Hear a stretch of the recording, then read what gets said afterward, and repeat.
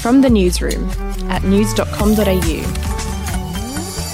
Hi, I'm Andrew Bucklow and this is the latest from the newsroom. It's Monday the 18th of May. Victoria has recorded 6 new cases of COVID-19 in the last 24 hours. 2 of the cases are related to a delivery driver passing through McDonald's restaurants in northwest Melbourne. On the Today Show this morning, the CEO of Macca's flagged that further infections are possible. As soon as we were aware, we worked with our franchisees to immediately close the restaurant. That's the most important thing, to make sure, and as we've done successfully so far, work with the Department of Health in Victoria to break the cycle and take action. But the actions we're taking are about making sure we minimise further infections. Residents in New South Wales are being urged to walk or ride their bikes to work or school as restrictions ease across the state. Public transport numbers in New South Wales have been restricted to just 12 people on a bus, 32 people on a train carriage, and 245 people on a ferry. In the US, the feud between Donald Trump and Barack Obama escalated again today. Mr. Trump responded to Mr. Obama after the former president made this thinly veiled comment at a university graduation ceremony on the weekend. More than anything, this pandemic has finally torn back the curtain on the idea that so many of the folks in charge know what they're doing. A lot of them aren't even pretending to be in charge. Well, the US president has been active on Twitter again today and had this to say when asked about Obama's comments. Look, he was an incompetent president. That's all I can say. Grossly incompetent. Thank you. We'll be back after this.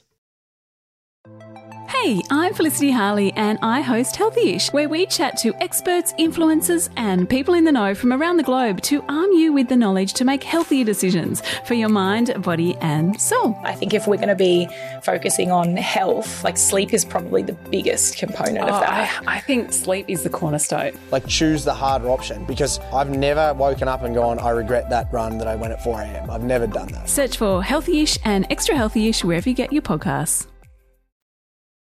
Michelle Bridges and Jackie O have both spoken out in defence of embattled chef Pete Evans, insisting he's not a crazy loon. Now, the former MKR judge made headlines last week by sharing a post on social media that suggested the coronavirus was part of a government conspiracy. Here's what Jackie O and Michelle Bridges said on Kiss FM this morning. I actually feel a little sorry for him. I think in the media, they're painting him as some crazy loon, and he's not at all. He's just into health and alternative, whatever it is he's doing, he's looking at alternatives, and I think they really are going so hard on him. I think it's really unfair. In the media, I feel like sometimes you have to play this dance where if you have to be beige, you just have to say the right things, don't say too much, don't say too little.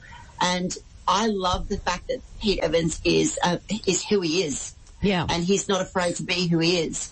And I think we need more of that. That's it from the newsroom. And if you want the day's coronavirus updates in one place, head to news.com.au and subscribe to our daily newsletter for all the info you need. We'll be back with another update tomorrow morning. Brought to you by news.com.au.